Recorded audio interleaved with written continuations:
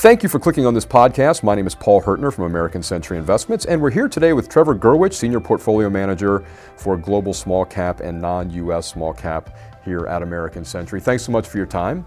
It has been an interesting start to 2019, more interesting in a very good way than the end of 2018. Where does small cap look? How does small cap look from where you sit? Small cap looks very good from where I sit. I think one of the things we're seeing today is that small cap companies are so diverse and really can offer investors a great opportunity at finding earnings growth on a global scale. Essentially what we do at American Century is we look for companies that are starting to inflect their revenue and earnings growth patterns. When that happens, we typically start to focus on what's driving those patterns, and we go through a comprehensive analysis of what's driving the inflection, how sustainable is that inflection, can we get to a gap on our earnings growth versus where the street of consensus might be, and is that priced into the stock? So when we apply that filter on our universe, we continue to find lots of very interesting opportunities. Looking back a little bit at Q1, what were some of the upside and downside surprises? Q1 was a very interesting quarter because it came on the back of a very tumultuous Q4. In Q4, there were a couple of events that started unfolding in the world, and the first was the Federal Reserve of the United States indication that they were going to start increasing interest rates at a relatively constant pace. This concerned a lot of investors. That essentially means that your cost of capital will go up, and that impacts small caps probably most negatively. We continue to have a view that we saw a much more measured pace of interest rate increases, and we used a lot of that sell-off to buy companies that we thought were unfairly punished, what we call babies thrown out with the bathwater.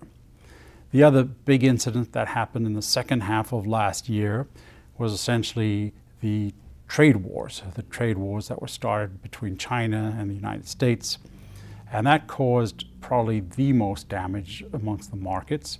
What we started seeing is companies in Asia really bringing their capex to a halt because they didn't understand what was going to be the impact of the tariff. Was it going to be a 10% tariff? Was it going to be a higher tariff? As a result, customers stopped their orders, and that really brought things to a standstill. So Q1 was really the antithesis of that. We saw a big rebound in our markets. We started seeing a lot of the headwinds turn into tailwinds. So the interest rate debate really turned around, and instead of a upwardly stair-step interest rate cycle or curve, we started seeing a flattening or potentially even a lowering cycle going forward, which is extremely supportive for our universe. And then the trade headwinds, we think, are now becoming much more of a tailwind. So what we're seeing is a lot more of a détente between China and the US. You're seeing a lot of positive signals coming from both the US administration and the Chinese administration, and the real willingness to get a signed trade deal so that we can resume commerce as normal. Now, this trade deal not only impacted the US and China, but it also severely impacted Europe because Europe has very significant trading relationships with Asia and especially China.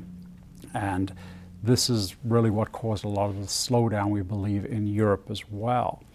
So Q1 is really the thawing of a lot of these big concerns. We are starting to see a lot more policy relaxation coming out of China, whether it's decreasing of the VAT rates, whether it's ways to stimulate real estate and infrastructure purchases. That's really starting to create a base in the growth level in China, and at least something to start seeing a little bit more of acceleration of that Chinese economy. We're also seeing a very different view from the Europeans in terms of their policies towards interest rates and their ability to extend the easing of interest rate policy within Europe, which is, we think, quite supportive. And then obviously in the US, we continue to see a very strong environment, strong growth in jobs. We're seeing decent wages. We saw a little bit of a blip with the government shutdown, but we think that's a real one-off, and we're back onto a situation where we foresee pretty strong growth and a pretty strong economy in the U.S. So when the Fed pivoted on interest rates in Q1, did you see any kind of dramatic spike in terms of valuations on small cap? So when the U.S. Federal Reserve pivoted on its interest rate policy, that change in expectations of interest rates and interest rate trajectory immediately filters into the discounted cash flow, or the DCF calculations of most analysts when they go out and start to calculate or estimate the value of a company. So instead of looking at 100 or 150 or 200 basis points higher interest rates, we're looking at a much flatter interest rate curve, which is extremely positive for interest rate sensitive equities. So when you see that pivot as the person making the buy, sell, and hold decisions, do you quickly try to jump in and add to positions? And I know we're bottom-up investors, but obviously that sort of news can have a significant valuation effect on these companies, at least in the short term. Do you look to snap up some things? Do you add to positions? Do you kind of wait? How does that work when that news starts to get out there and be disseminated? So we are essentially bottoms-up investors, and we are always fully invested. So we saw the immediate impact of that change in interest rate policy, but our thinking might change. So instead of being a little bit more defensive, we can really realign our expectations for a more extended growth curve, which essentially means that the names that we think have longer duration cash flows are going to re-rate, and they would be more open for entertainment in terms of investment positions. Trevor Gurwitch, Senior Portfolio Manager at American Century for Global Small Cap and Non-U.S. Small Cap. Thanks so much for your time. Thank you. The opinions expressed are those of American Century Investments or the portfolio manager and are no guarantee of the future performance of any American Century Investments portfolio. This information is for educational purposes only and is not intended as investment advice.